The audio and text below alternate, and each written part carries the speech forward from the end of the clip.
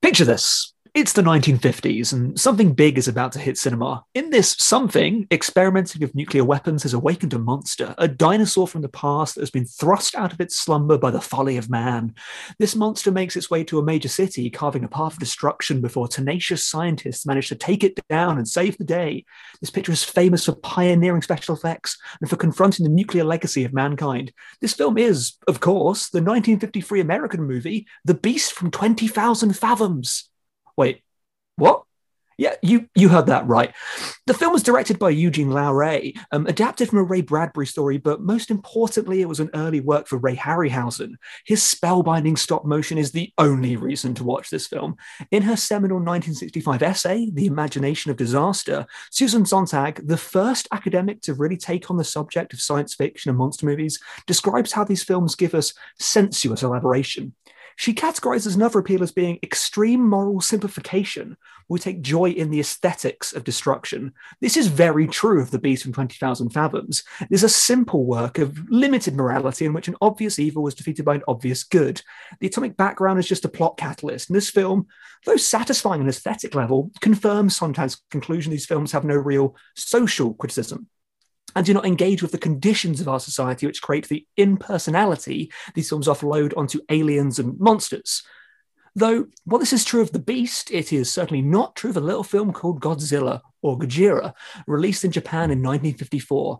This film is a morally complex and technically beautiful work that transcends Sontag's otherwise insightful take on the wider genre. Though she does cite Godzilla director Ishiro Honda in her work, it is probable that she never really saw his work. She refers to him as Inishiro, the transliterated name given before Ishiro Honda made it clear he preferred Ishiro.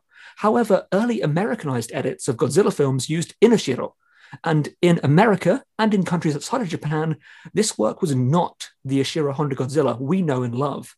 In 1956, the Americans got Godzilla, King of the Monsters, a Terry Morse-headed re-edit of Ishiro Honda's work, the version Sontag likely saw and felt the need to defend. Now, it's tempting to say that the original Godzilla needs no defending. It's now classed as a classic, a film beyond traditional monster fare. At the time, though, the film was much maligned in both available versions. Japanese critics called it weird, due to its sincerity being at odds with being a monster movie, while Western audiences were primarily reacting to the American edit. The film was also a victim to anti-Japanese and anti-genre film sentiment. It is hard for me to classify the film as more than a monster movie because I love monster movies. Films do not need to be more than them. It is also hard because in 1954, the typical monster movie did not exist. Yes, you had Beasts from 20,000 Fathoms, but the codes and conventions had yet to be set. Godzilla is not more than a monster movie. It is just not what we expect from a monster movie and should be treated like the film it is, not the film it is expected to be. Yet Godzilla was still maligned even on its own terms. A notable and hilarious in retrospect criticism comes from the New York Times. After claiming that in Ikaru, Takeshi Shimura shows himself as the, quote, greatest actor of all time, they claimed of Godzilla, which also features Takeshi Shimura, that nobody in the film could act. But before I rush to defend Godzilla, it is important to remember I no longer need to, as the film has taken its place as a classic. The film's genesis is interesting, though. First of all, it's very much the child of the legacy of King Kong, a movie so groundbreaking that it took 20 years for those who watched it to be inspired, grow up, and learn the tools of the trade, and learn new ways of wowing audiences. In a monster movie boom that would hit in the 50s and persist arguably in popular culture for a good 20 years before sinking to the level of subgenre, occasionally, like the monsters themselves, awakening from this slumber to hit mainstream appeal. Eiji Tsuburaya, the special effects wizard behind Godzilla, loved King Kong. He had a personal print and studied it. When Toho first decided to make a monster movie, Tsuburaya, inspired by King Kong and Beast from 25 Fathoms, wanted to make a stop-motion work, but this was too expensive and led to the creation of a new cinematic and somewhat uniquely Japanese school of monster movie, The Actor in the Rubber Suit. Originally, Tsuburaya wanted to make a squid movie. This was rejected. Producer Tomoyuki Tanaka wanted a dinosaur movie like 20,000 Fathoms. When Shigeru Koyama provided the initial treatment, it was a dinosaur film. The closeness and an original name that even mentioned monsters from 2000 Units Down, has led to Ray Harryhausen holding a bit of a grudge against Godzilla. It was much more popular than his film, though this is unfair. The film itself is so different from his work, and even the effects work bears little to no similarity. As film historian David Callett, who's written loads on Godzilla, puts it, Godzilla works because it is a deeply collaborative work. Let's start with Ishiro Honda, a fascinating man, but one relegated to B-movie status by elitist gatekeepers of films. His close and arguably best friend, Akira Kurosawa, lists Godzilla at number 34 in his 100 greatest films of all time, ahead of works by Ozu, Capra, Hawks, Fellini, Truffaut, Bergman, Antonioni. I could keep going. He specifically cites his love of the austere authorities who calmly marshal the fleeing citizen.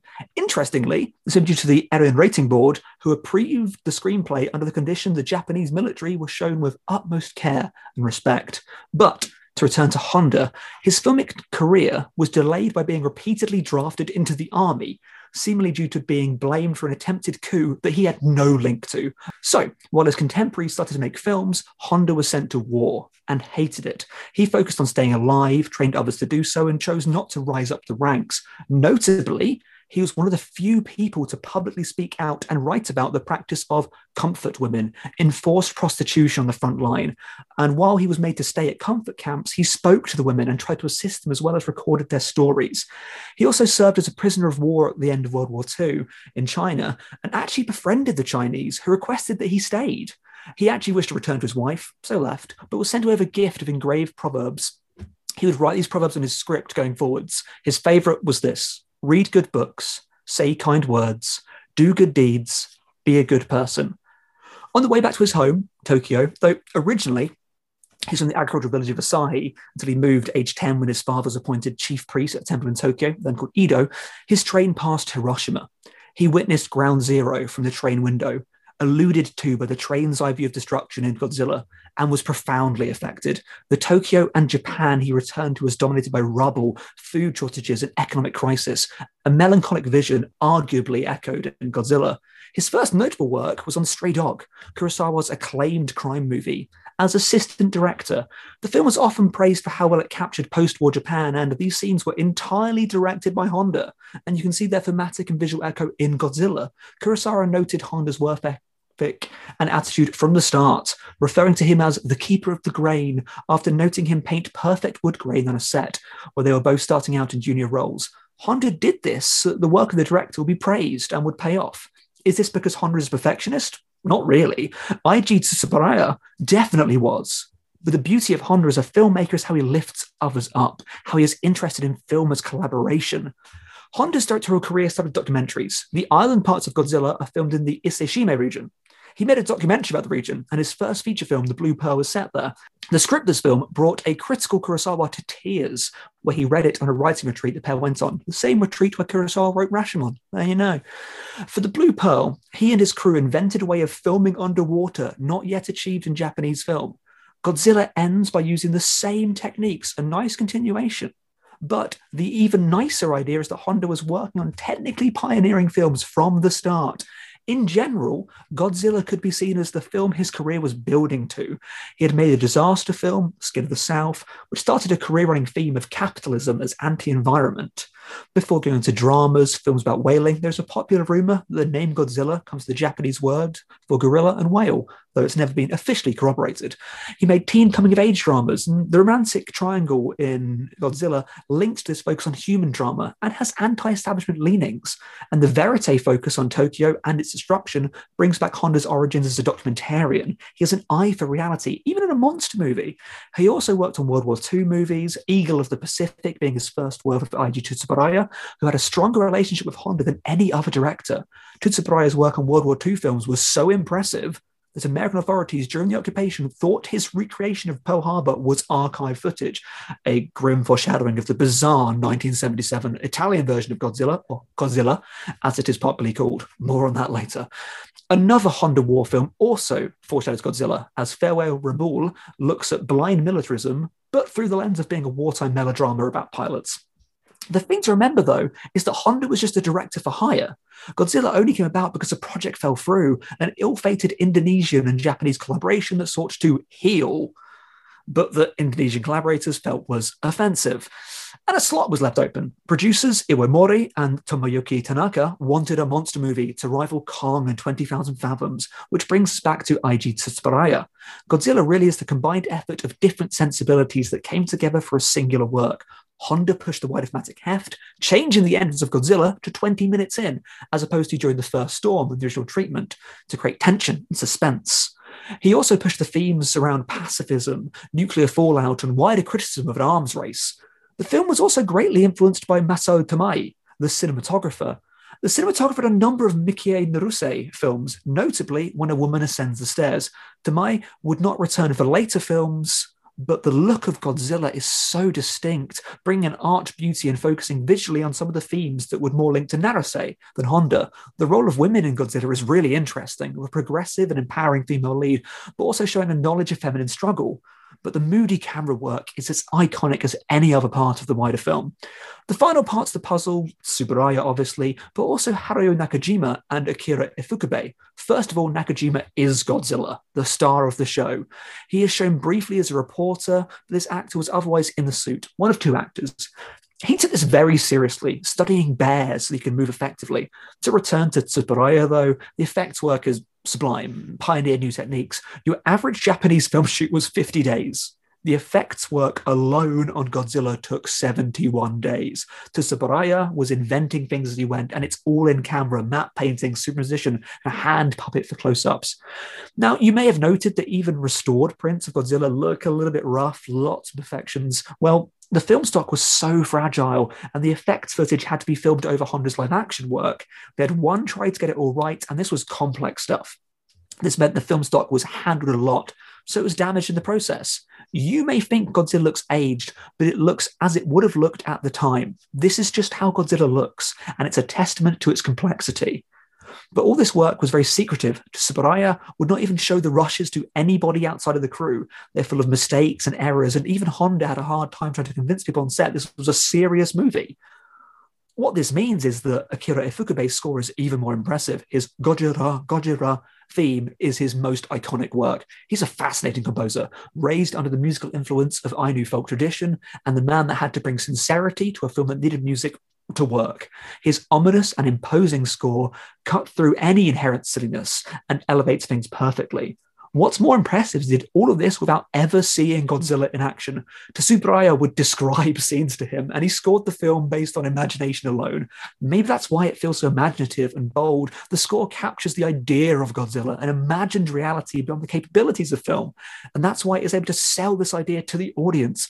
Ifukube's other great contribution was the roar. He wanted it to sound organic, but also feel at home in the soundtrack. The sound was produced by loosening the string of a contrabass, rubbing it with a leather glove, applying an echo and playing it back at a lower speed. The footsteps of Godzilla hitting amplifiers. Oh, and there's the prayer for peace moment, a beautiful musical interlude that causes a profound change of heart in a main character and sets the scene for the film's ending. This sequence was lengthened due to the song. The song is a Japanese female choir, a vast crowd singing for peace. We see it on a TV screen watched by our heroes, but it's never alluded to. This because the footage was added later, extended so the whole song would be kept in. Again, this was the combination of so many minds and talents, so enduringly popular. The Americans bought it, the Italians re-edited it, the French re-edited it in a version that is seemingly lost, and Tokyo 1960, a Filipino re-edit of the Japanese version was made, but no footage has ever surfaced. So, while Sontag is right, many monster movies provide simplistic moralizing and water the world down. Godzilla does not do this. This is a film of scientific and moral debate. Now, Honda always loved science, but had no flair for it, and it's reflected by a number of severe scientific inaccuracies in the film. The film juxtaposes tradition and modernity. It makes clear parallels to a real world, and as it unfurls, is a work of true moral relativism. It is a film much debated, and we will debate it further today. So, is it anti-American? Is it just about Hiroshima and Nagasaki? How does it relate to the Lucky Dragon 5 incident? Is it blind to Japan's crimes? Is it anti-science? What does the victory of a bigger weapon over a symbolic weapon mean? Is it a glorification of suicide? What even is the central metaphor? Well, let's find out. I'm Calvin. You're Stephen. We're yes. Here we dressed up as the scientists from Godzilla. We both have eye patches on and our scientific jackets because we're ready to do some scientific deliberation. This is a podcast about essays, conversation, and ranking all the monsters.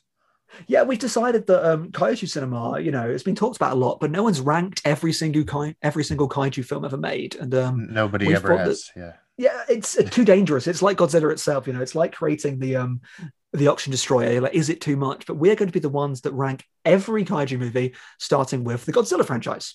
Yeah, and nobody's ever ranked the Godzilla franchise, so we're proud to bring No, that content as well. But there are so many off branches in kaiju movies. Pretty much anything with a big monster applies. You're the kaiju expert. I've barely scratched the surface. I think I've seen less than 10 kaiju movies total. So I guess what I have to ask first, what's a kaiju movie?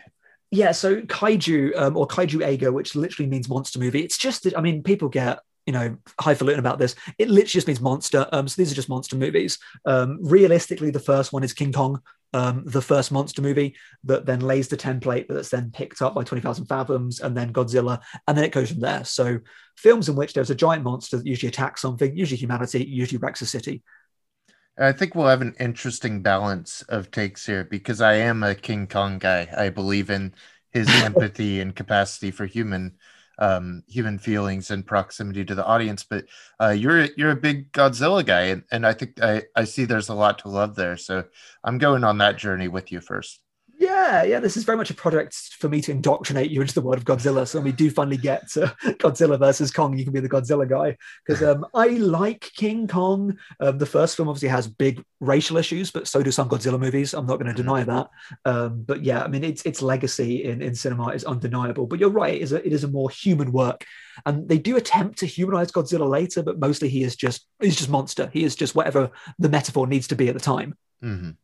Yeah, he seems like in some Japanese storytellings, there's just this idea that you could fit a character into a mold, that they're expansions of ideas on characters, something like Yojimbo or even Mario from the video games. You could think that they're very flexible in their storytelling because their mythology is very flexible.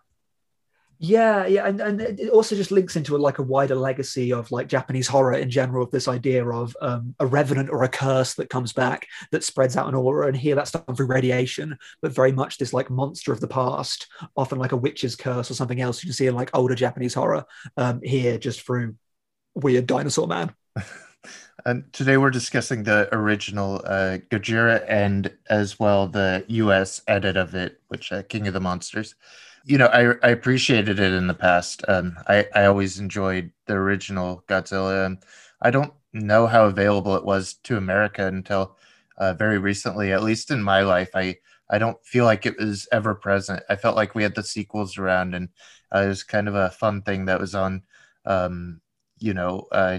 more cultish TV channels every once in a while. But Godzilla was never ever present in my life until the 90s American version. So for me, a very, strained relationship to getting there. But now that I'm fully immersing in it, there's so much to dig into here. Yeah, like the legacy of like Godzilla outside Japan's really interesting because, like, I don't know, I came to Godzilla quite late, so my first Godzilla film technically was Gojira. So I think that's kind of like led my relationship with it. But yeah, for most people, and even quite a lot of people in Japan, like, home video and home releasing it is like Godzilla is the film you saw at the cinema, you didn't see at all, and then was just like re-edited around the world. So it was not found or talked about.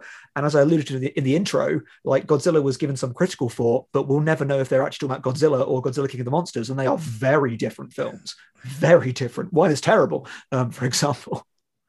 And there's a strong base there. So like I understand the impulse, but there's a lot of massaging and controlling the messages there to get it to an American audience. That's very uncomfortable.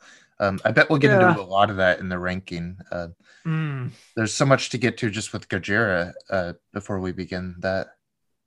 Yeah, so you've seen the original Godzilla before then? Yeah. And I think I appreciate it as a, well, I think I did what you said. I appreciated it as a monster movie. And this time I found so much more value in there. I mean, I always knew the themes and how it relates to our perspective of war and weaponry, but there's something to it that I just viewed it as an art film this time, and it worked so much more. Yeah, which I think links to a lot of like the crew on it. Like you've got just this heavy hitters of just like Japanese talent because like the Japanese studio system just like having these like great figures at this point just being thrown at a monster movie that was given so much money. I mean, this is the same year actually that Seven Samurai came out, and I Mm. think Sancho the Bailiff as well. So it's a hell of a year for Japanese film. Um, and this was like treating that same way, and it was very much the push of being like, let's take this movie seriously in a way that they weren't for a long time afterwards, and they weren't even trying to be serious for a long time afterwards. um I think like let's get into like this the central kind of like thrust then, because like this is a debated film. And I said in my thing at the beginning, like it is a really kind of like morally relative film. I've been having a debate with this of some friends recently. What do you think the film is about? What do I feel Gojira is about? I feel that it is about the environment and our Mm. race to get to weapons, and kind of a warning about what will happen, but also that we may not be able to prevent it, that what we do to prevent these things might be as disastrous as what we've done to create them. Yeah, I remember like watching it for the first time, and like I have like an overactive like mind that's just like always trying to find like messages and things, and just like will Yes, not shut up. it's a And I was good just film like, for that. yeah, I was like, what does this mean? What does this mean? What does this mean? It's like, is this like hypocritical? Is this hypocritical? So it's like, here's the monster. Oh, it's brought by this, and now they're going to kill the monster. And in my mind being like, but if they can kill the monster with a greater weapon, doesn't that show that greater weapons are even better? And then it twists it at the end with like the Yeah. suicide scene of this idea of, and when it comes back to for me is this idea. It's the Pandora's box idea of this film is very clearly anti-militarism Mm. and anti-weaponry, but it's very aware of the fact that once you've opened up Pandora's box, the spiral keeps going and the spiral has to be ended. And I think that's why the ending is absolutely perfect. Though I have read a lot about how it deifies suicide in quite an uncomfortable way, and I get that. But the ending of like this person that unleashes his weapon in a focused way and then makes it so it can't be used again is the perfect ending for the if we keep messing with these spiraling layers of conflict, it will keep escalating and escalating. And at one point, it needs to stop and stop forever. I watched a documentary on HBO. I needed more historical background on white light, black rain, the destruction of Hiroshima and Nagasaki. It begins just with that brilliant Einstein quote: "I do not know how the Third World War will be fought, but I could tell you what they will use in the fourth: rocks."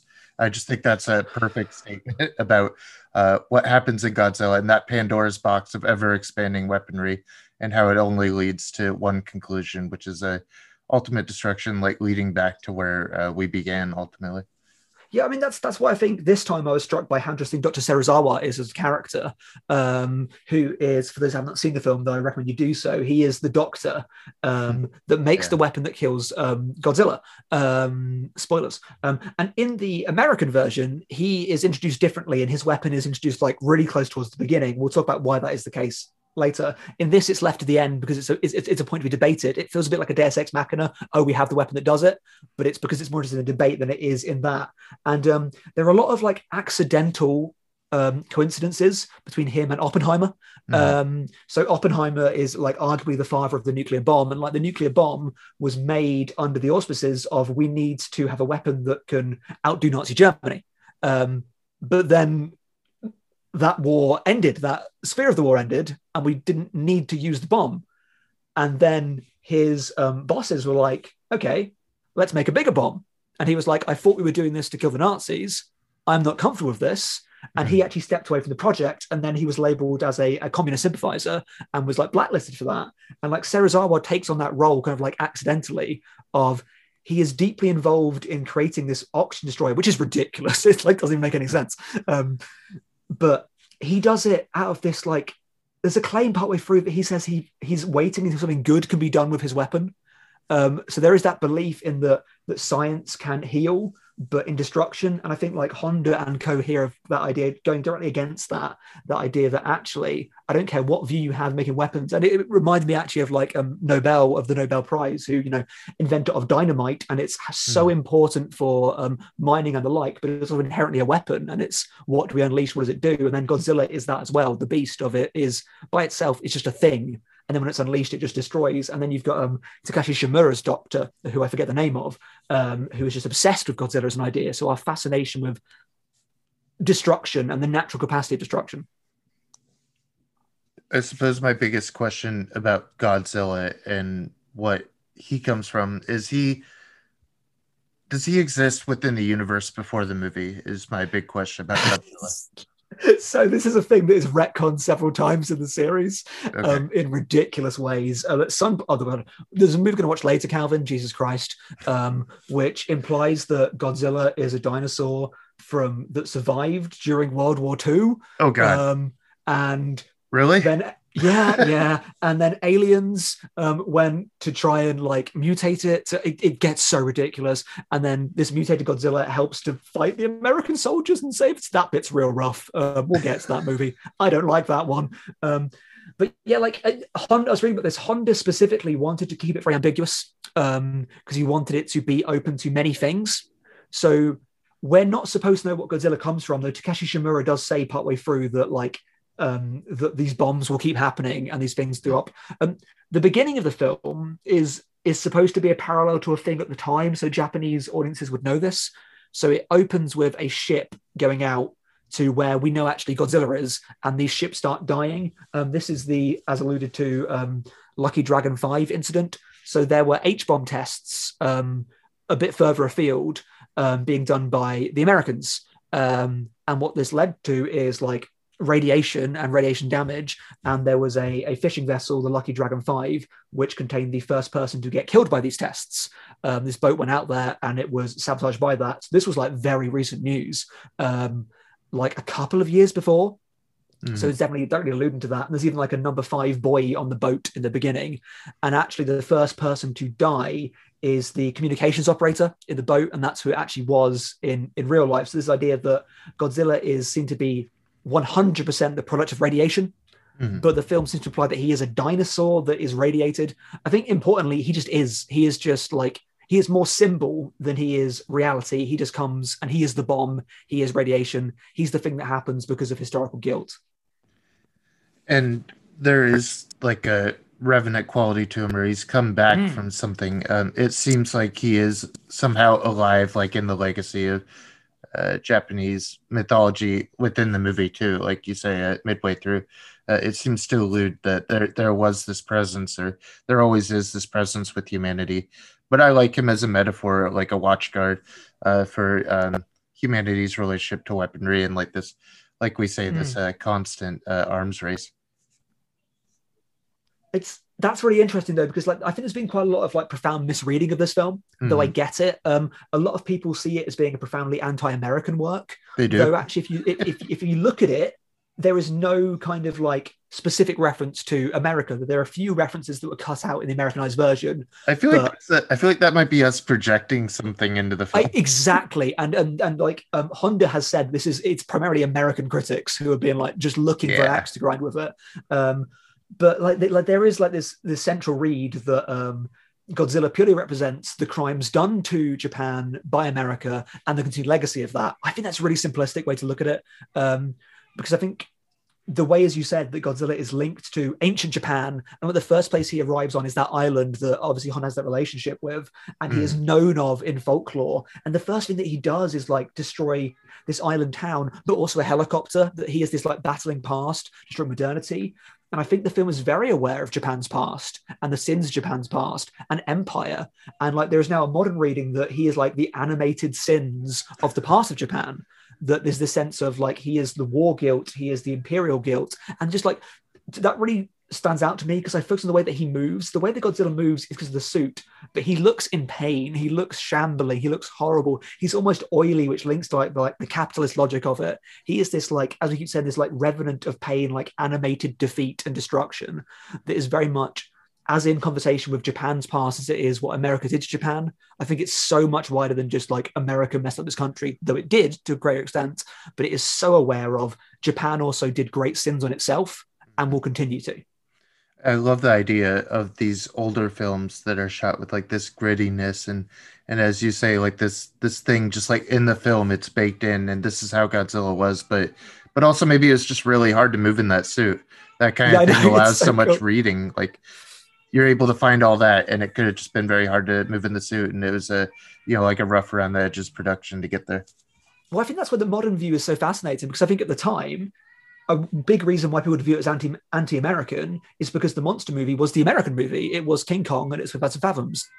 So this is a film in which the American filmic construct attacks Japan. So you can see the reading as being very much, look, it's an American genre attacking Japan, and Japan dies in fiery, hellish destruction, which just looks amazing. But I think, ironically now, it's hard to view Godzilla as anything but uniquely Japanese. We don't view him as a Kong knockoff. We view him as a Japanese creation. So I think that is lost to time. So I can imagine that hitting a lot closer at the time because it was new to Japanese cinema. For me, everything here is new as well because I have only seen King Kong and recent Godzillas. I think I'm going to bring a different perspective both to the conversations and the ranking, and I think it's going to be valuable that you have all this installed faith in it. But then to obviously rank these in our objective scientific fashion, I think it's important to have an outsider who's like my significant test for each one is how do they stand alone as a movie and do they work as this standalone piece of art? So for me, I have no fandom in the game. So I think that's valuable to have both perspectives. So does Godzilla work for you then? Absolutely. As a standalone piece outside of historical? So why so much does this film work? Just if this was the only Godzilla, would it still be a great film? For me, I think like I said, I think I had some dissonance in the way I approached it the first time, because when I looked at it this time, I realized like Jaws, there's not very much Jaws in that movie. And then I get to this movie and there's almost no Godzilla. He's in very little of the movie. There's a lot more human element. There's what I thought I was asking for in the other ones, which is a human balance, but not like the American movies do, because I want a human balance that metaphorically means something when the monster shows up. So for me, this establishes all of that while also having this gritty horror feeling to it. And as you say, it relates to parts of history. And for me, anything filmed in black and white that we look at today is a way of us looking back and saying that's something that happened in the past. So in a way, it is all it's all documentary in a way that we look back and we see the history of cinema and things that are filmed in black and white, not as a choice, but just as a time. So for me, there is like a grittier realism. I know you and our friend have argued with me about that, but for me, there is a grit and a really tenacious thing about Godzilla that it hits really close to a moral reality, at least, if not one that's practically created by the effects. I think it's so close to a moral guilt. And I think if Americans have that response to it also, I think it's a victory of the film that it's allowing them to feel that guilt into they're being criticized if they have that feeling. So I'm glad they feel upset. I think that's a really good point, because if anything, it's criticizing militarism, and if the audience sees that as them, then reflect on that. No, that's good. You'll be criticized. That's really valuable for me, is that when these things are art, then they should engage those responses. They should offend the person who it's about. It's like when you write a song about someone and they hear it and they're like, "Did you write that about me?" That's the response I want from American critics. I've said to you before, I think I said this about Promising Young Woman and about Sorry to Bother You, that I like films that offend the right people. I like it when it's like, I hate this movie. I'm like, yeah, you should. It's against you. I'm a fan of that. And you realize that satire never really approaches the people that it needs to. It never affects them and changes their mind. They just watch satire or metaphor, and they get easily offended, or they feel like it's an outrageous thing. So the people that hate, like, Sorry to Bother You, or like Godzilla or something, it's like, maybe there's something else to look at there. Yeah, look to yourself first. Yes. I think the last thing on Godzilla, I mean, because it's going to just, unless you've got some practical questions about it, the human characters that you mentioned, I think let's be honest, like, some of the acting in it is not very good. Some of it is. Takeshi Shimura is great, and I love with his like tie flopping out. And one thing I like about Takeshi Shimura's character is he is a caricature in so many other films. He's the person that wants to keep Godzilla alive. And there are so many movies that have this maniacal guy that's just like, I want to keep the evil alive. And you're like, well, that's just evil. It's right. That's an archetype, but he is deeply sympathetic, and he seems to understand the guilt that he's causing. He just wants to preserve science. And the film ends by looking at him and like looking at his sadness of, this is a man that's actually reckoned with what it means to keep Godzilla alive, and has made the decision that he thinks that some things are more important than other things, and that weighs heavy on his soul. And the film deals with that rather than just being like, look at this crazy man that just wants to leave Godzilla alive. So I think he's brilliant. And Takeshi Shimura is just, again, one of the greatest actors of all time. But Dr. Serizawa for me is the key of this movie. And of course, you have the love triangle, which for the time in Japan is wild. You have this female figure that's rejecting arranged marriage and that knows their father will just like blacklist them for that. One thing Serizawa is, the first time he came on screen, I was like, oh no. Because he appears with eye patch, and I'm like, I get it. Eye patch man is evil. I love it. That's why we're both dressed in eye patches. It's exactly hard to see the screen as we podcast, by the way, but we have to make these concessions for the show. But you want to be like, yes, of course, it's the Dr. Evil guy. It's here. Hello, I'm evil scientist. But he's not that. And it's like what I thought was going to be like an ableist depiction, or like a physiognomic depiction, is actually just like, no, that's just the scar of the war on him. They say that that's just the war did. And to me, my take this way is Dr. Serizawa is Godzilla. They have almost the same arc in the film. They do, yeah. He is the scarred past brought into it. And we see Godzilla 20 minutes in from a distance, and we see Serizawa at a similar time, just off the side of the picture. It's just there, but his influence hangs over it. And then the next time we see them are these symbolic acts of destruction. Now, both these creatures have been like pushed. I say creatures, yes, humans. But he is like a creature as well. Yeah, but both these figures have been like pushed away by society and wish to exist outside of society, and then are brought back into it by the machinations of others, ironically, kind of each other somewhat. And the first time we see Serizawa properly is in his lab, so pushed down, and he's dealing with water imagery, and Godzilla comes up from the water, and he's dealing with a fish, and at the end we have the fish decaying with Godzilla. So like they're really aligned, and that goes back to this film being so much deeper than just anti-American, because Serizawa is Japan and the scientific progress of Japan and what Japan's doing going forwards. And he unleashes the oxygen destroyer on the fish tank. We didn't see that until later, but he does it then, and it shocks the female lead. And I was so struck by the symbolic similarity of him just killing those fish and Godzilla killing the island town. They're both these seemingly pointless acts of destruction against what these very, very small things, but these larger beings, to like set up disproportion. And then later we have the idea of these two things, the two biggest weapons, the oxygen destroyer and Godzilla, and they must come together. So for me at this point, the film is about like humans' capacity to be a monster, and the same way that Godzilla is scarred and pained, Serizawa is scarred and pained and is ostracizing those around him. And then we get to that beautiful sequence, which is the musical sequence, which I just love so much, of the Prayer for Peace song. Yeah. And for me, that's where the film is, because Serizawa watches that, and that's where I think Honda steps in and makes the saying of humans can be monsters, but here's why we are not, have the capacity not to be, because we can think and we can be moved by art and we can be aspirational. And the idea that Serizawa hears that wonderful prayer for peace and is moved by it, Godzilla couldn't be moved by that. So yes, there is a monstrous heart to humanity, but there is a soulful heart to humanity. And that leads him to a symbolic self-sacrifice that is problematic, but is also deeply beautiful. And then you've got like the killing of Godzilla being linked directly to the oxygen destroyer. So like that way that they navigate through the film to make such a thorny metaphor, this is one of my favorite films, and it's stuff like that is exactly why I love it so much. I mean, we should talk tokenly about the American version, because Jesus Christ, we both had to watch it. So this US version, I watched the David Callett commentary, which made me appreciate it more, but I still think this movie is trash. It is kind of interesting. Like, this film was part of like a movement of international film to America, because at the time, Rashomon was very popular and had won awards, but people did not see it. Nobody had seen Rashomon, and no one actually cared. Well, and that's not how I remember it. It's a Simpsons and a Rashomon joke. Very good. So this brings us to Terry Morse, who is like journeyman dude. His like past is in like noir movies and crime movies, which you can see in the setup of King of the Monsters. And his belief was people didn't watch Rashomon because it had subtitles. So he was going to bring Godzilla, which he heard was great, and he thought would reach an audience, and he was going to dub it. Now, usually when you dub a movie, you do a process of looping. So you make the actors talk and talk and talk until it fits. He went, no. He got the actors to just speak a script. They didn't even know what the script was for. They didn't. They didn't know the movie. No. That sounds like very much how we do things today. I doubt any Marvel actors know what movie they're in.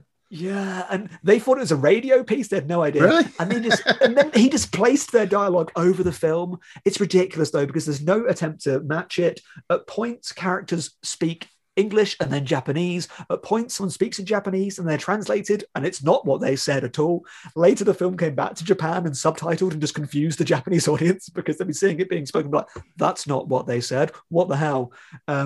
So he ruined it in that way. And he also thought that the logic of the film wasn't American, basically, that it didn't build up like an American film, because Honda was all about building suspense and tension. So he was just like, all right, noir style, let's start at the end, make it exciting, which is just a weird start, which you're like, wait, what is going on?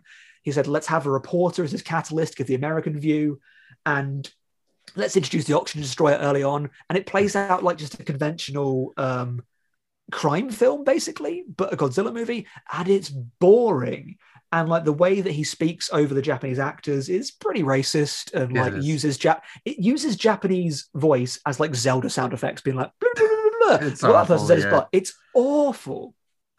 Yeah, I don't like the idea that they've become sound clips. And I feel like if Godzilla were a haunting elegy and a message movie about like dangers of escalating weapons, I feel like the US version just whitewashes any possible meaning you could possibly get from that. You also said something interesting about radio dramas there. A connection to like War of the Worlds and how we perceive these things as dangers, and a meaningful connection to like a radio drama or something that I imagine when people in Japan were first going to the movie, it must have had such a great impact. And I can't imagine any impact from the American version. I could see why it was so popular though. It was the first international film to break over 1 million. It made 2 million. Sake. I mean, the thing is that there are parts that are still incredible because Godzilla is an incredible movie. If there's parts of just Godzilla going around destroying things, there's still value. It's still 6 out of 10 without the racist American additions to that. There's still something there. Do you know what films came before it though? Because it was part of a process of like introducing international film. So the films that came before Kurosawa right before. Close. The films came before it were Rossellini's War trilogy. It started with Open City, and then Paysan, and then Year Zero. And for a long time, you could own, and they were dubbed. They were like, people don't want to watch the movies, so we dubbed them. And those were pretty popular, but still not enough. So they were like, people want blockbusters. So they brought the blockbuster instead. And he was proved right, which is a real shame. People loved the movie at the time. Yeah. And I despise it, purely because anything that's good about it is from Godzilla. Right. And I could just watch that movie. I don't know if I couldn't imagine any technical value to going back and watching it except to understand how Americans viewed Godzilla as a movie and how we had to. I think there's a absolution of guilt there where we're trying to look for something, like you said, about the American response to how that movie makes us feel. I think the American version might be doing a lot of work on its own to kind of take that out. Just Raymond Burr there as well. What's he called? He's coincidentally named the same as a comedian. Oh, what camera he's called? He's Steve Martin. Yeah, he's called Steve Martin, which is hilarious. But obviously predates that. Just like his insertion, I mean, some people like it because it gives it a narrative. Even in the commentary that I watched, they said that they like his speeches. I hate his speeches as he just imposes this like arch. It's like they need an American validity to make it make sense. It needs to hurt an American person. And it changes the scope of the film that Godzilla is a threat to the world. I'm like, Godzilla isn't a threat to the world. It's a specific allegory about escalating weapons. It's not about how monsters might come out and destroy New York next time. And that opens up that reading, and I hate it. I hate it so much. Yeah, it doesn't lend any valuable readings to the film. I don't think there's anything you could get from the US version not in the Japanese one already of any value. I mean, I think this ranking will be fairly obvious for the first one. Yeah, but to complicate things, I tried to watch the French version, but you can't find it, sadly. Okay. And I tried to find the Filipino version, but it's never surfaced. But that sounds fascinating because the French version is a re-edit of the American version, but the Filipino one is the Japanese version with Filipino actors chucked in. God knows what that is. That sounds amazing. And that makes me think that maybe there are countless other Godzillas out there from different nations just making Godzilla. And we're just going to find them. We're going to find the magnificent Ambersons and then Godzilla. And I wonder in total then how many, including versions for different countries, how many Godzillas there really are. We might be doing this podcast a lot longer than we bargained for. Yeah, well, I watched the Italian one, so you don't have to. At some point, put it. All right, Catherine, when we're allowed to do parties again, put this up in the background of a party because it is wild. This released in 1977, the official greatest year for films. That's science as well. And it's because Italian filmmaker Luigi Cozzi, King Kong was popular, so he thought that he should bring Godzilla to Italy, which is such a strange leap of logic because the new King Kong was about to come out, or it just came out. I forget the chronology. But he made some escalatingly strange decisions. So he wanted to get Godzilla, couldn't get it, got the rights to King of the Monsters instead, was like, fine. Then he was just like, this is an American. It must be an Italian now. So he dubs it in Italian. And then he's like, you know what? This isn't enough. People don't want black and white movies. I'll colorize this. He did not know how to colorize it. So he just put a weird translucent gel over every frame. And it's impossible to watch. It is. Just anyone listening at home, just find clips of it. It is just a psychedelic freak out of a movie. It's terrifying looking. Oh. It's all just near. And he was just like, this isn't exciting enough. So he inserted footage from other films into it. What other films? Including the sequel to Godzilla, which he did not have the rights to, including the Japanese version of Godzilla, which he didn't have the rights to, and archive footage of the Second World War, which is terrifying for all the wrong reasons. I mean, I know the metaphor is strong, but that doesn't work. Jesus, and it's horrible to watch because you're like, yeah, Godzilla smash. Like, oh, that's a war crime. Jesus Christ. Oh, fuck. It's just, luckily, it's almost impossible to view, but it's fascinating. It has an awesome, industrial soundtrack added to it as well. It's really hardcore, but it's a bad movie. I always said to myself watching Godzilla that all I really want is Giallo Gojira. Yes. Fantastic. It's cool. I would say it doesn't count probably, but it's called Cozilla. People call it Cozilla. I feel like it probably counts. I think we do include it. It's too strange not to, why not make 3 in our first list? I do kind of love it, even though it obviously is deeply improper. Also, the subtitles are baked into the film. Yeah. And like how Bong Joon-ho referred to the 1-inch barrier that we've got across. Well, Let me introduce to you the half the frame barrier where they're paragraphs of text covering the impossible to watch film anyway. Oh, you know what? Watch it. It's great. This sounds like it has a much larger barrier than Bong ever imagined we'd have to deal with. But again, bars around. I once was in a bar at university, and they used to several times. I was in both, I've been to several bars, but they would play random films. It was this weird proto nerd bar, and at one time they were just playing Grave of the Fireflies on mute, and I was like, "What are you doing?" What an atmosphere, mood setter. Yeah, it was a bad atmosphere. So I think instead of that, just put Godzilla on just loop and just vibe to just this unwatchable film. Unwatchable.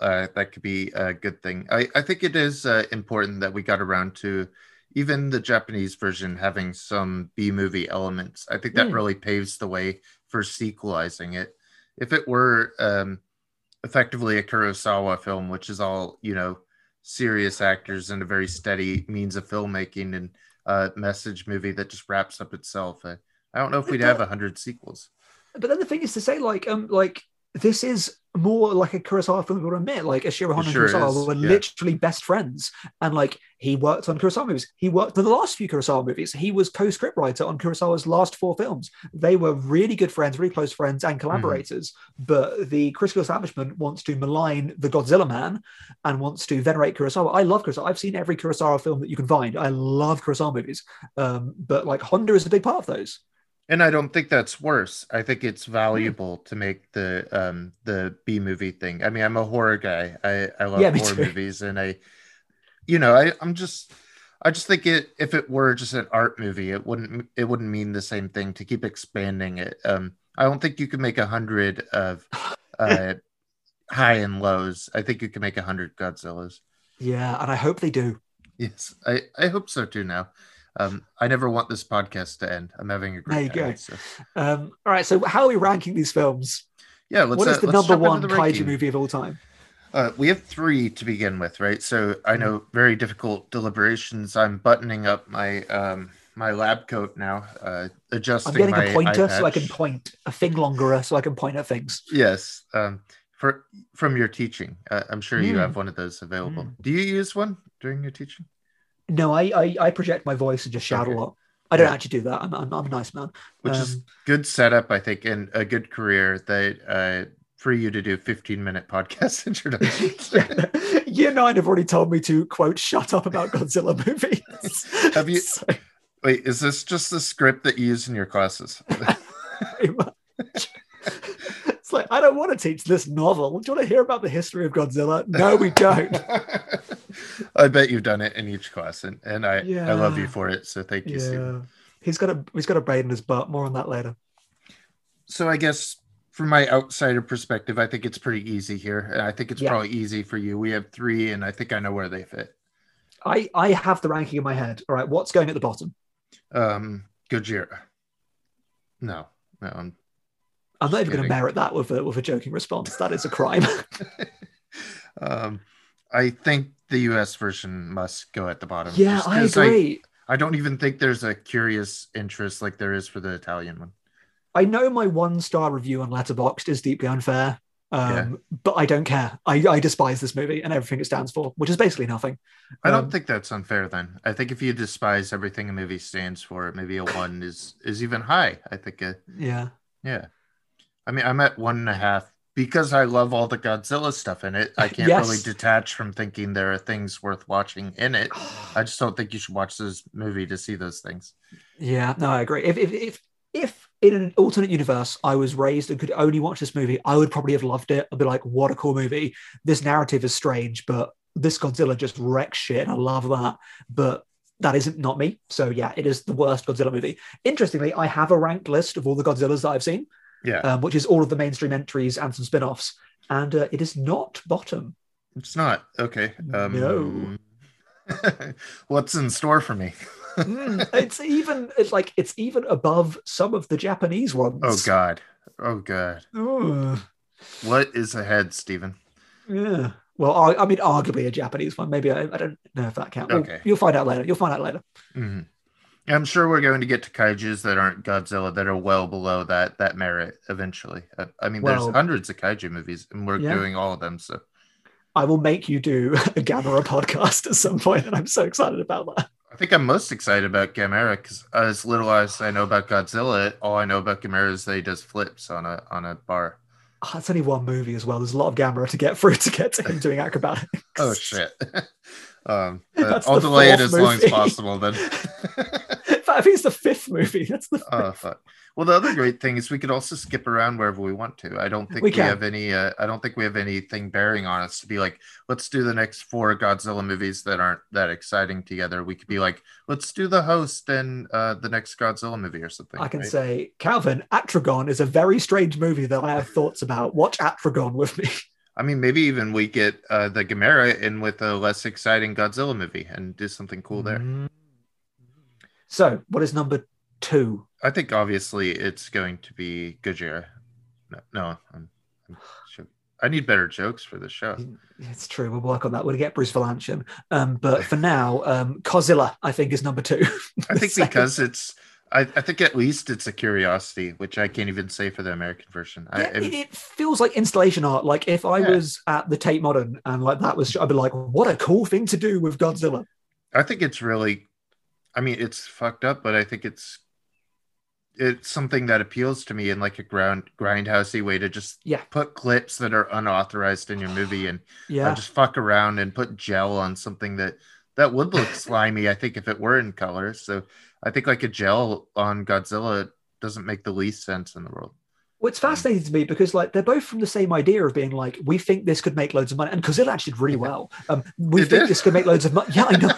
We think this could make loads of money, whereas like King of the Monsters is like such a like clinical take on how do we make money out of this thing Yeah. and make lots of sensible business decisions, which are unartistic but are sensible business decisions. And this is just a madman being like, I don't know, this or this or this, and I will always prefer the Madman movie. I feel like that. Yeah, I feel like it's like the early Marvelization of cinema there. Just what are money making Yeah. decisions rather than artistic or directing decisions. it's really taking any direction out of a movie, I think, to do something like that. At least putting like fucked up World War II. I mean, that's a conscious choice that a director It has is to make. fucked up. It's really horrible. I mean, that's something the director had to go out of his way to put in the movie. Yeah. The American version is the least going out of your way possible, I think. Yeah, no, I agree. So Godzilla, it's less than, I mean, it's less than doing nothing. That's how inferior it is. Like, to me, making that is less of an effort than translating it. And before we give the king of the monsters or the ranking of monsters to Godzilla or Gojira, and there is a debate about what you should call it. It's an interesting thing, but look it up in your own time. I'm not going to bore you with it because it's about transliteration, and actually both are technically correct. So, don't be a nerd about it. Say what you want. I think we should specify the scientific process is we are ranking these not on which is the best movie, no, but which is the best kaiju movie. And I think that's very different. I think kaiju matters a lot. And for me, like I said, I might bring more of the movie into it because I've seen so few kaiju that I don't have a scale yet. So I think that balance between you knowing what the kaiju movie is and me knowing, something about art cinema at least, I think we could get a middle ground where we have an effective rating. What I'm saying, though, is that Godzilla might not be top forever. It may be the best movie we talk about. Yeah, but it might not be the most kaiju. I mean, we have Shin, which we both adore. It's a good movie. You wait till you watch. Here goes. This title is amazing. Godzilla, Mothra, King Ghidorah, Giant Monsters, All Out Attack. You wait for that one. That is a movie. I don't think we could cover that. I don't think we have space on the website to print that title. The fans call it GMK. So there you go. GMK is nice. We could write that. Yeah. I think obviously, I think Gojira might stay on top for a while, though. I don't know. I think so. I think we do start throwing in a few more delicious kaiju movies in there, so we do have a ranking. Yeah. Let's throw some bullshit and some great stuff in there at once and see what we get. It's a kaiju pie, as they say. Yeah. Before we sign off, I'd like to thank specifically Jack Davenport for producing the music for us. You can find him everywhere under the moniker 10 Second Beats on Spotify, on Instagram and the rest. And you can follow him on Letterboxd, where he is Jack Davenport. Just take out the vowels, I believe. Jack Brain is his username. Find him. Great follow, great musician, obviously. I don't know. Do you have anything to plug, Calvin? TheTwinGeeks.com. TheTwinGeeks.com. TheTwinGeeks.com. A website about twins that are geeks. Yeah, exactly. And kaijus being twins. Stay tuned for the next episode as Calvin and Stephen bring you a special on 2008's Cloverfield by Matt Reeves and 2013's Pacific Rim by Guillermo del Toro. It'll be a blast. And for all your kaiju needs and everything else in the world of cinema, stay tuned to TheTwinGeeks.com.